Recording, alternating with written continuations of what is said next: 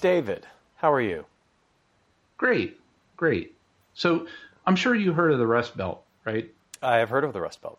Yeah, which is where I was born, grew up, and I guess I currently live in it now, which is the steel mill era of Western Pennsylvania into Ohio and all that. But I was looking in the press, and there's a thing called a brain belt. Oh, that sounds uncomfortable. Yeah, well, and I'm living in one. Oh, nice. That's good. Yeah, so the Akron Chamber of Commerce, I think they get another win in their column. They'll be getting their Christmas bonuses this year. But according to Business Insider, Akron is one of 13 brain belts where the smartest people in the world reside. So I guess, well, all right, I'll just be plain. I'm surprised to learn that Akron is one of these places. What is it about Akron that makes it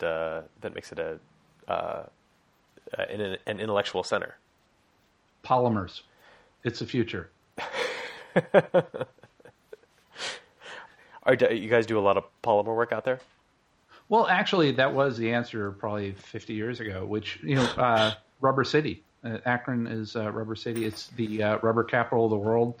All the tire manufacturers or a good chunk of them are headquartered here and all that. And they talk about polymers, new materials. You got the University of Akron, Kent State, powerhouses like that are here. But yeah, and so I was pleased to see that. And I don't know if you saw one of the more recent issues of Vogue magazine, but there's also there's an article that came out that said 6 reasons that Akron, Ohio should be on your radar. Man, the Chamber of Commerce really is earning its keep. I mean, they're on fire. They're on fire. I'm telling you.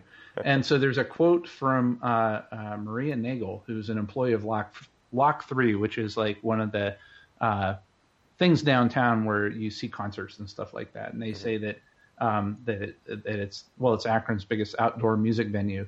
But she describes Akron as a little cooler than Cleveland. It's more avant-garde. So if you had to choose, you go with Akron. Wow. All right. I'm learning all about Western Ohio now. Yep. Were you surprised to learn this? Well, I knew that Akron was a little bit more hip than Cleveland, but it's official. If you read Vogue magazine, so yeah. That's right. Which is the paper of record for all chambers of commerce. Yeah. Right. Yeah. Yeah. But and I probably read it on Pocket, but one of the things that's cool with Pocket is they came out with, like, I've been using Pocket for a long time, not to just basically squirrel away articles to read on planes and stuff, but then they had a text-to-speech option that was pretty good, but they just came out with a new version on Android. I don't know if it made it to iOS, but it's basically, you could think of it as like almost being a podcast application. So for all the articles you have, it will like text-to-speech them, and it's like a podcast app where it'll read them to you, and it's really, really good. Oh, wow. This is definitely a game changer for me. I mean, the only way that I'm able to consume The Economist nowadays is with the kind of podcast feature of it, where they actually read you the articles. Yes. For whatever reason, the only way I can consume media now is through my ears. I find it very difficult to. I guess I'm using my eyes for email, and everything else comes in through my ears at this point. Just a little bit too bad. So that's great. Yeah. That's great news. Yeah, and also, like, for me, it's like if I go for a run or walk my dog or something, it's a way to get, like, a lot of reading done without getting hit by a car. Mm-hmm. Yep, for sure. Yep. That's great. So what's new with you? Well, we actually saw each other recently, didn't we? Yeah, briefly. Yeah, last week. I made a guest appearance at this big public sector offsite in Kings Mill up in Williamsburg, Virginia.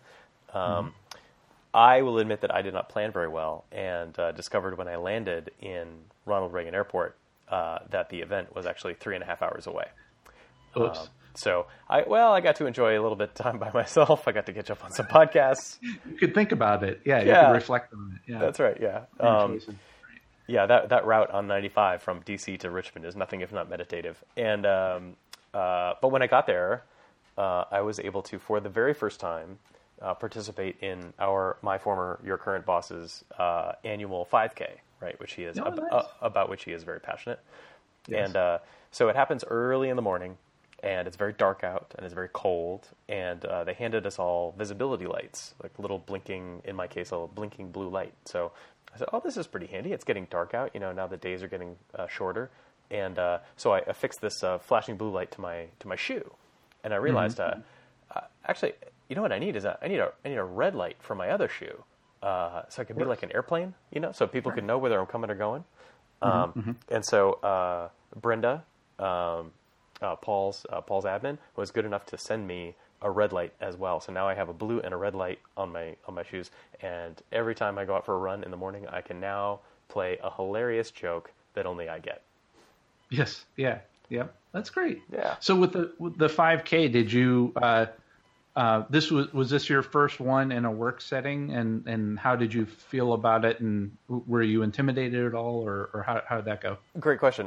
This was my first group. I've never done this in a group setting before. I'd only been doing this on my own, and so I was curious to see what it would be like. And actually, it was super fun. Like I got to run with some coworkers and colleagues, and I was actually able to carry on conversations during the run, which I was very proud of. Coughing and right. Yeah, exactly. And so my buddy Will Cordis, he's a tall man.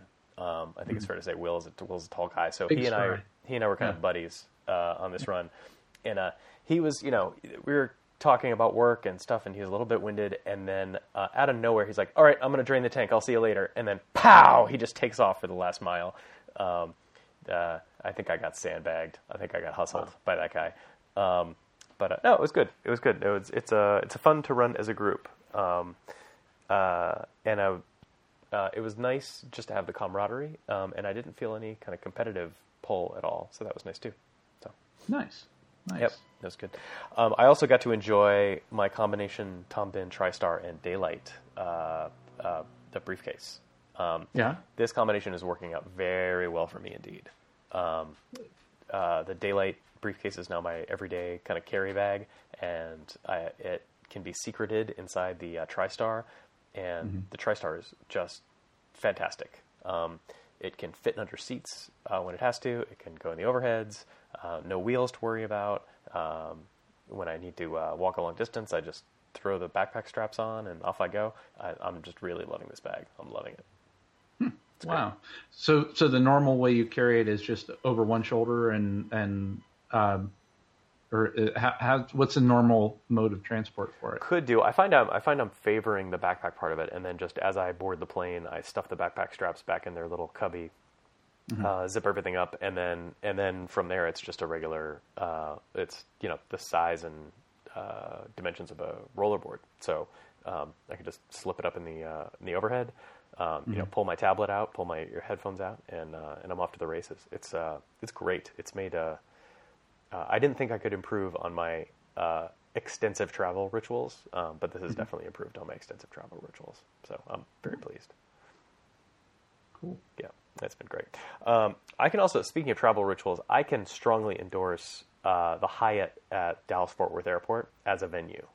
So if you've got a meeting, if you've got customers you want to entertain, if you've got internal strategy sessions you want to run, do it at the Hyatt. Because here's the great thing about the Hyatt. You fly into DFW Airport, you take the delightful AirTrain monorail out to gate D22, and then you walk out of security and you are in the lobby of the Hyatt.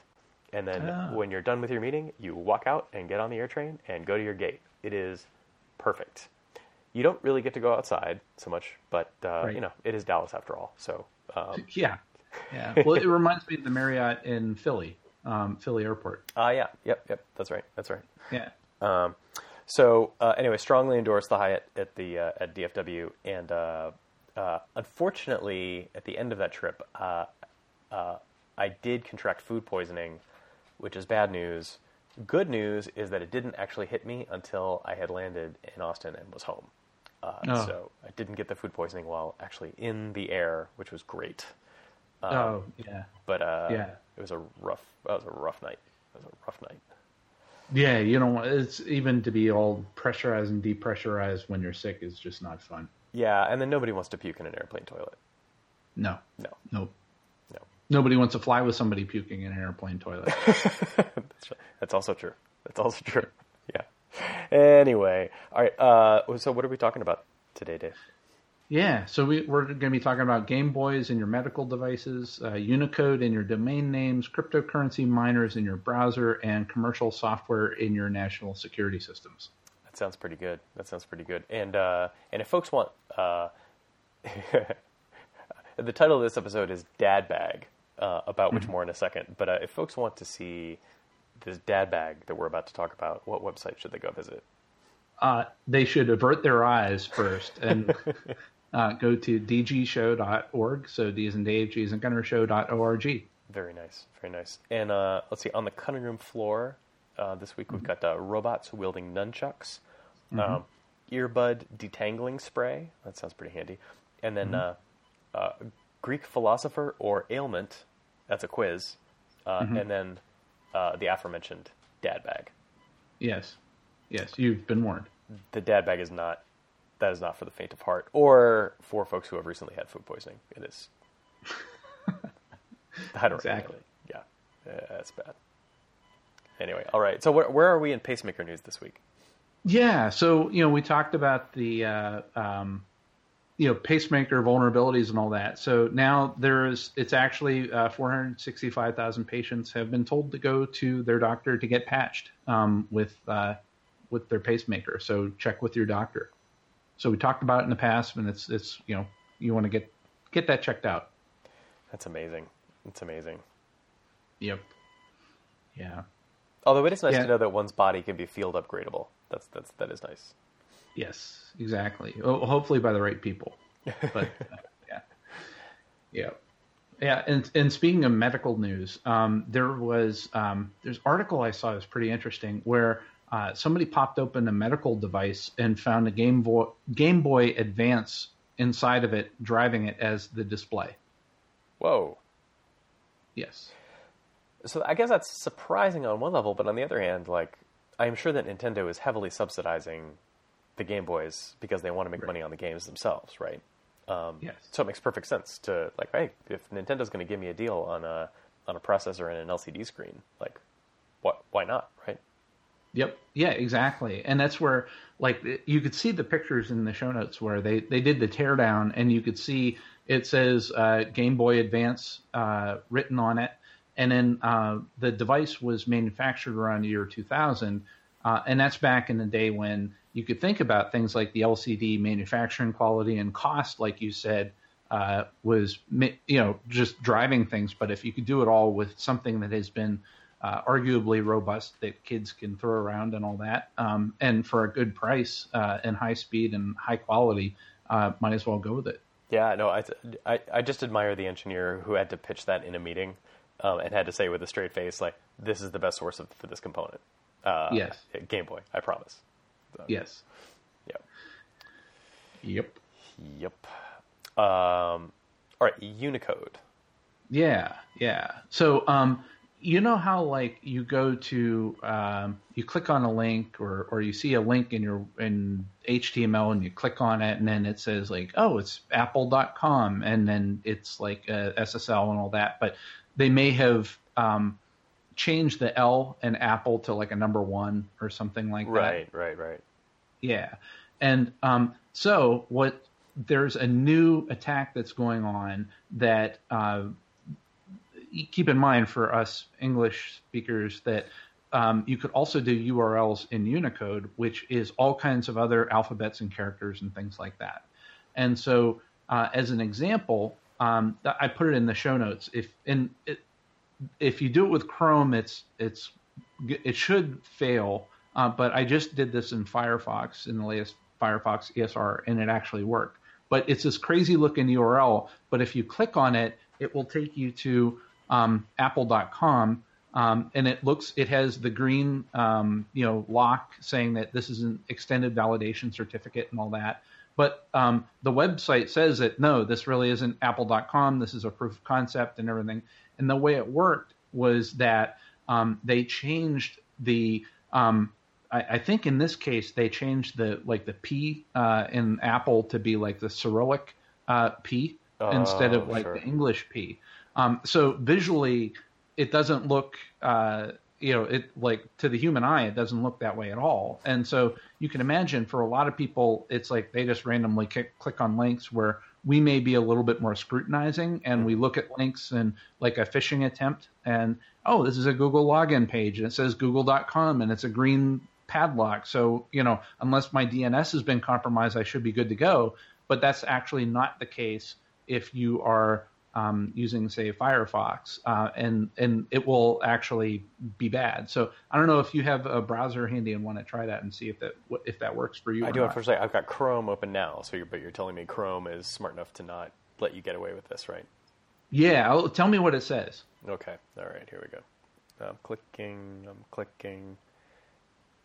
No, it just doesn't do the translation at all. It just it shows that crazy looking URL verbatim. It doesn't try and turn it into Unicode characters.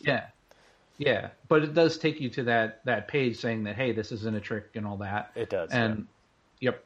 And whereas for me, if I look at the I do it on Firefox here, and then it says apple.com. Wow. So it's amazing. Wow, that's a terrible idea. You know what else I learned about Unicode this week? You know those family images in Unicode, or those Unicode characters? So there's one with like the mom and the dad and the kid, and the mom and the dad and the boy and the girl, and the mom and the dad and the boy and the boy. Here's what I learned today: is those are ligatures, which is to say you can go in and in JavaScript you could actually say family minus boy, and it will show you family and only the girl. Isn't that crazy? Interesting. Yeah, and this is not emoji. This is like Unicode characters. I presume so. Or I guess. Well, no, you're right.Maybe it is emoji. Anyway, the idea that they could be ligatures just blew my mind. Yeah, that's interesting. Yeah. There was a Reply All episode. I think it was Reply All. I was going to mention that. Yeah, it was Reply All. Yeah, that's right. Yeah, where they were trying to get like the meditation emoji through, like how a bill becomes a law emoji sort of thing. Mm-hmm. Mm-hmm. Yeah, that was pretty fun. Yeah, it was great. We'll put a link to that in the show notes. Let's see here. CoinHive. Yes. That sounds like a condition. What is that? Right. Is it a Greek philosopher or is it an ailment? Yes, you decide. So, do you like ads in your browser experience? Not particularly, no. Yeah. Do you use an ad blocker? Yeah. Yes. Yeah. I do. Okay. Yeah. And so for a lot of, I think that people are wondering, it's like, what's going to happen as more and more people do ad blockers, is that the ad model for like news content and things like that, is that a long-term sustainable thing?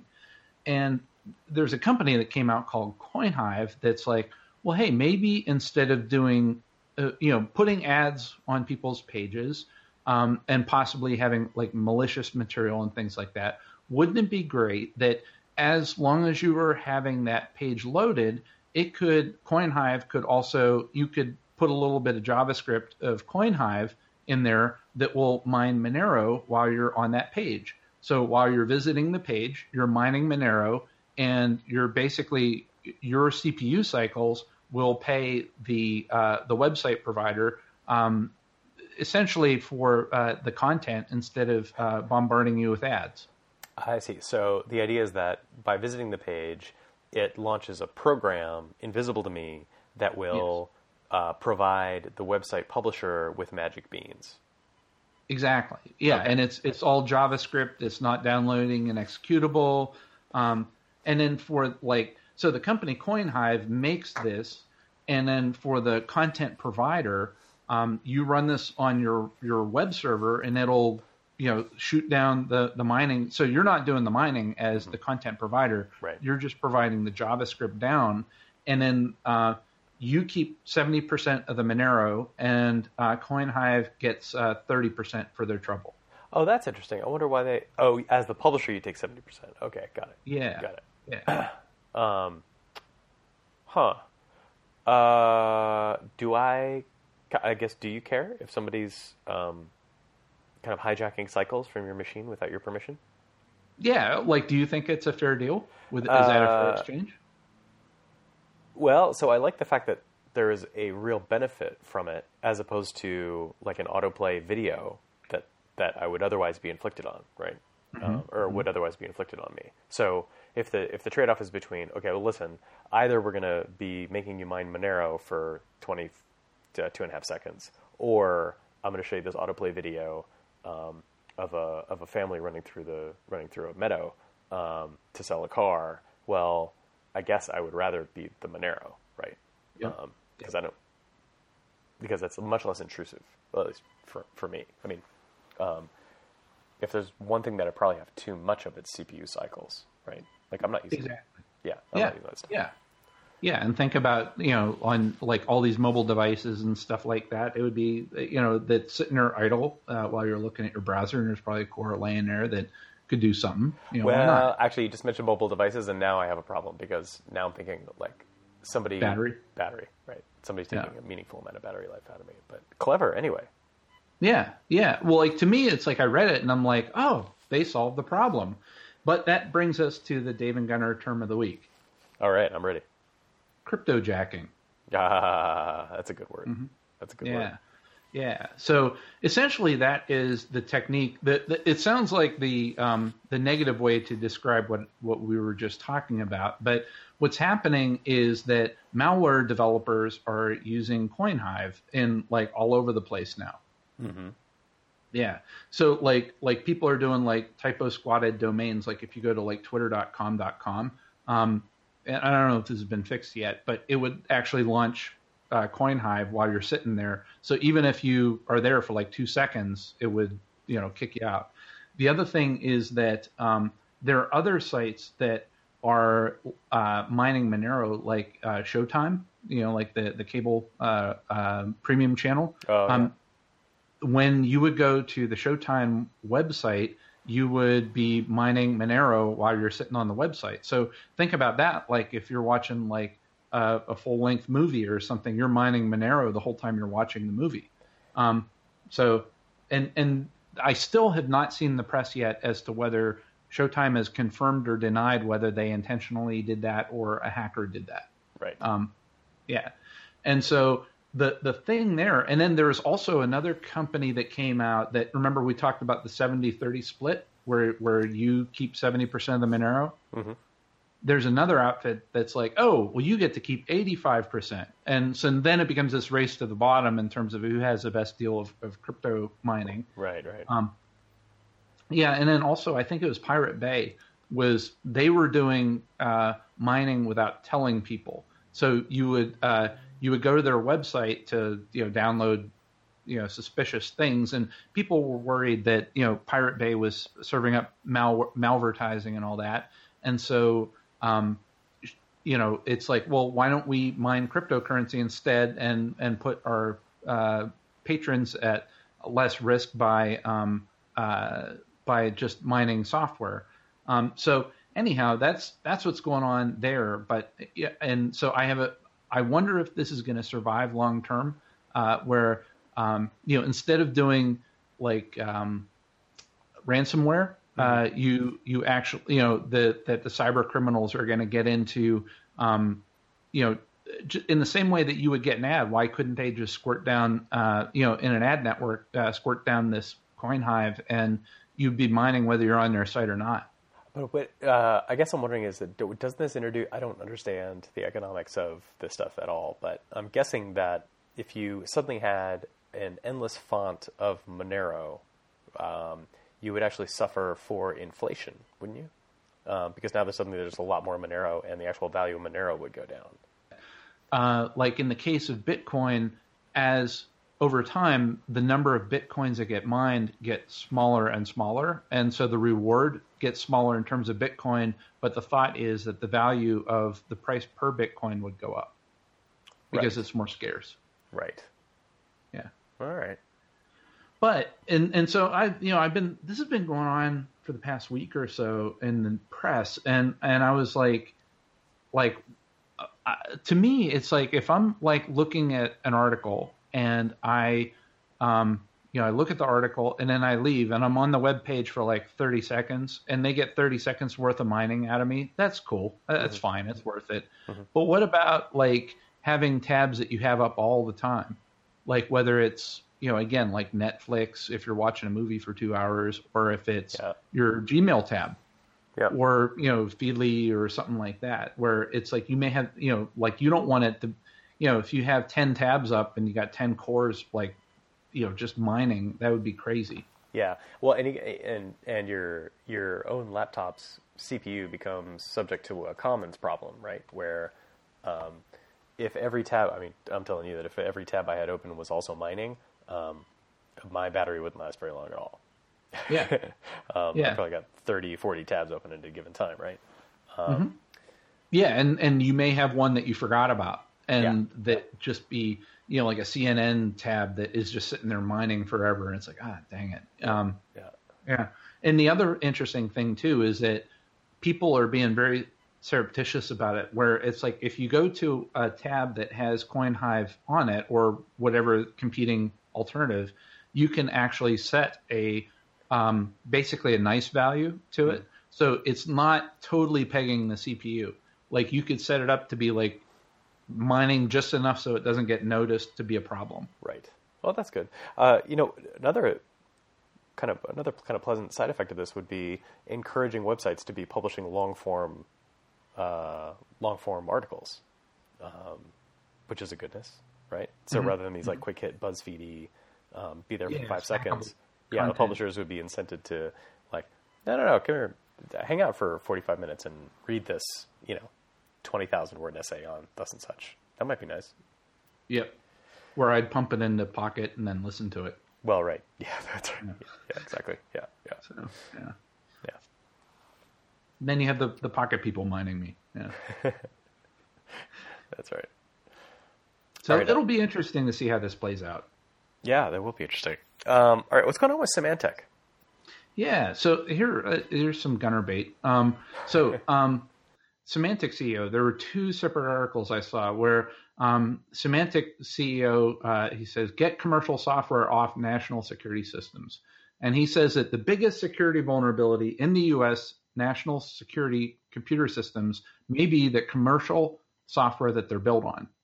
So essentially saying that if it's off-the-shelf software, it should not be in national security systems. Okay. It's better to be custom-written software. Right, because the government is famous for hiring coding, like high-order coding ninjas. Like, what's his? Like, I'm not sure how a limited set of government-hired developers is automatically going to produce higher quality code than commercial vendors. I'm not sure why that's true. Well, he's not claiming higher quality code. What he's saying is that if like everybody's running Windows, everybody's attacking Windows.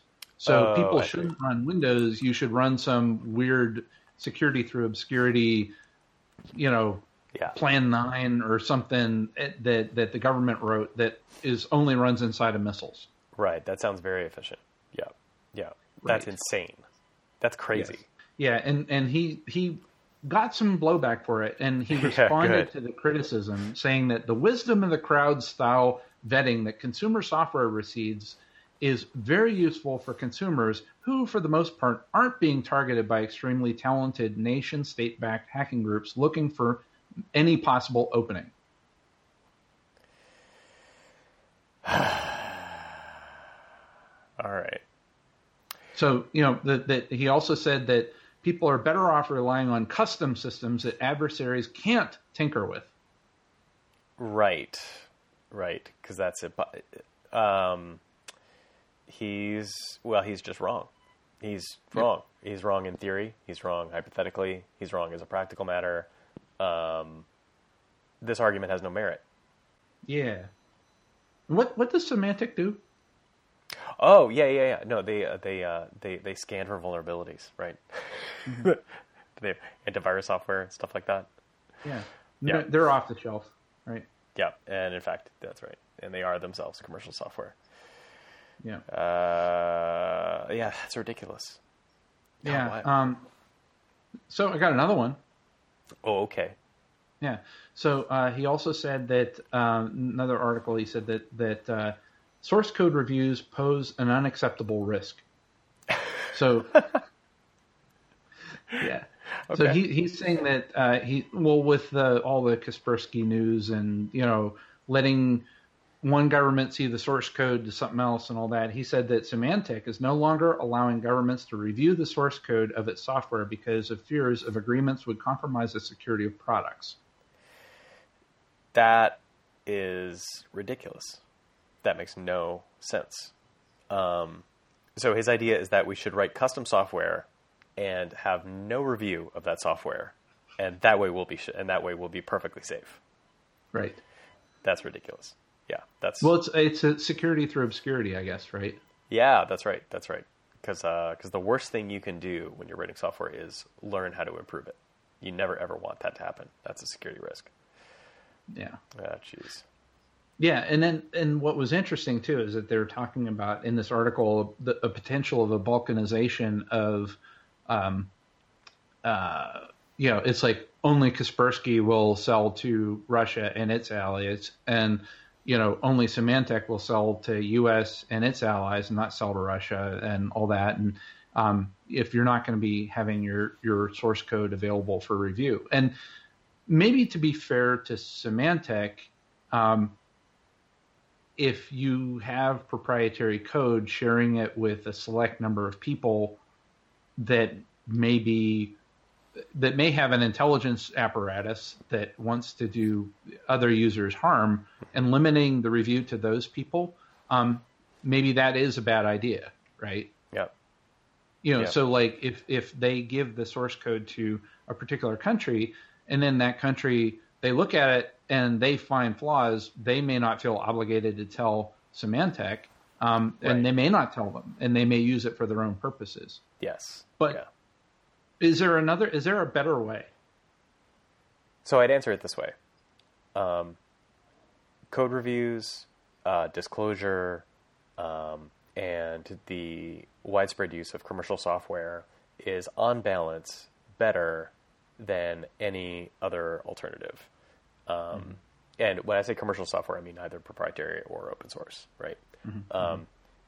The idea that only by writing custom software, put it this way, if the only solution is to have custom software that is never reviewed, and that is the only way to stay safe, then what you're betting on is that your developers will be perfect the first time without having had the opportunity for any external scrutiny, which is like super dangerous. Like, I don't know any other industry that would put up with that. Yeah, and your adversaries will never ever get your source code. That's right. That'll never happen. Yeah, that's right. Yeah. So what about open source? Like to me, I think open source is on the other end of the spectrum here. Like, what if Russia gets a copy of the RHEL source code? Yeah, Russia has happen? Yeah, Russia has a copy of the RHEL source code. Everybody does. Everybody's got a copy of the RHEL source code. I mean, that's the whole point. It's like, is by having it is a calculated risk that by exposing the code to as many people as possible, you are actually going to fix more bugs than are discovered. Right. It creates a financial incentive. Yeah, that's right. Yeah. I'm having problems even walking through this argument just because it's so ridiculous on its face that I'm just exhausted thinking about it. It's a little bit like he stepped out of a time machine from, like, say, 1953. Yeah. Because I mean, there is plenty of research and plenty of study that's gone into this topic, and like this was resolved a very long time ago. Yes, absolutely. Yeah. Yeah. All right. Well, let's close on a lighter note. Thought experiment here. All right. So, you let's say you're in DFW, yep. right? And your flight gets canceled. would you walk over to a kiosk to do a video conference with a customer service rep? If the line was shorter than talking to a real rep. And so you know my tactic, right? If the flight gets canceled, you immediately stand in line and get on the phone at the same time. Yes. And that way, one of them will happen first, right? Yep. That's the fastest way to resolution. I guess the video chat. I mean, I don't know. Why would you provide a video chat though? I guess that's what's confusing to me because they already provide like the courtesy telephones. And what is the idea behind the video chat that you're going to be more or less likely to get upset, or if it's like a better overall customer experience? It just seems like I don't. If my flight's delayed, I don't want to feel like I'm in a Kubrick film. You know what I mean? Like I just want to I just want to resolve the problem. Right. Yeah, and I think it's more of a like part of it is I think if you look at what the problem is like what you said is right now with airlines cutting cost, there isn't like a wealth of gate agents that are standing around waiting to help you. There's a bank of telephones, if anything, and like I've been in many times on American, I've had like I would go to another gate and they would be like, no, I can't help you. I'm not allowed to help you. I can't even print out a boarding pass. Oh yeah, I love that answer. Yeah. And that's like after I've been on hold, like I would be in line and then like you said, you're on hold, you're in line, and then you finally get to the front of the line, you hang up, and then they tell you that they can't help you. You know, it's like stuff like that. And so you get frustrated. And so you can't talk to a human. There's a phone bank and, you know, you're waiting on hold at this phone bank, but to me, it's like I don't even use the phone banks. I just use my cell phone. I could walk around or sit wherever I want or find someplace quiet. Right. So if it's a choice between me talking on the telephone, on my own phone, wherever I want, or standing in line to do a video conference with somebody, I would rather do the telephone. Yes. Yeah. Well, that's why I say like if depending on the line, right? If I see that there's one person in line in front of me, I have a better chance maybe at getting on the phone. But anyway, but even then, you do the video chat, and there may not be anybody physically in line in front of you, but you pick the receiver up, and then you would have it may be a 10-minute wait to get somebody on the other end. Yeah, that's right. This seems like this is solving a real estate problem for Delta, right? Where they can't actually set up a kiosk with 4 people, and they can never have the right 4 people in the right part of the terminal when a flight gets canceled. And so having these kiosks available means that they can offer a human to help you no matter where the problem is happening. So in that sense, I guess it might be better. But also that's why God invented telephones. Right. And I think there's the assumption that everybody, or at least you and me, it's like everybody has a cell phone, like regular travelers. And that... And they seem to be ubiquitous, and you have infinite minutes, and you can be on hold for a long time. Yep. I just thought of another advantage. Actually, you could offer a number of language options. But again, you can do that on a telephone too. So I don't know, man. Right. This is okay. It's cool. You get to live in a Kubrick film if your flight gets delayed on Delta. Okay.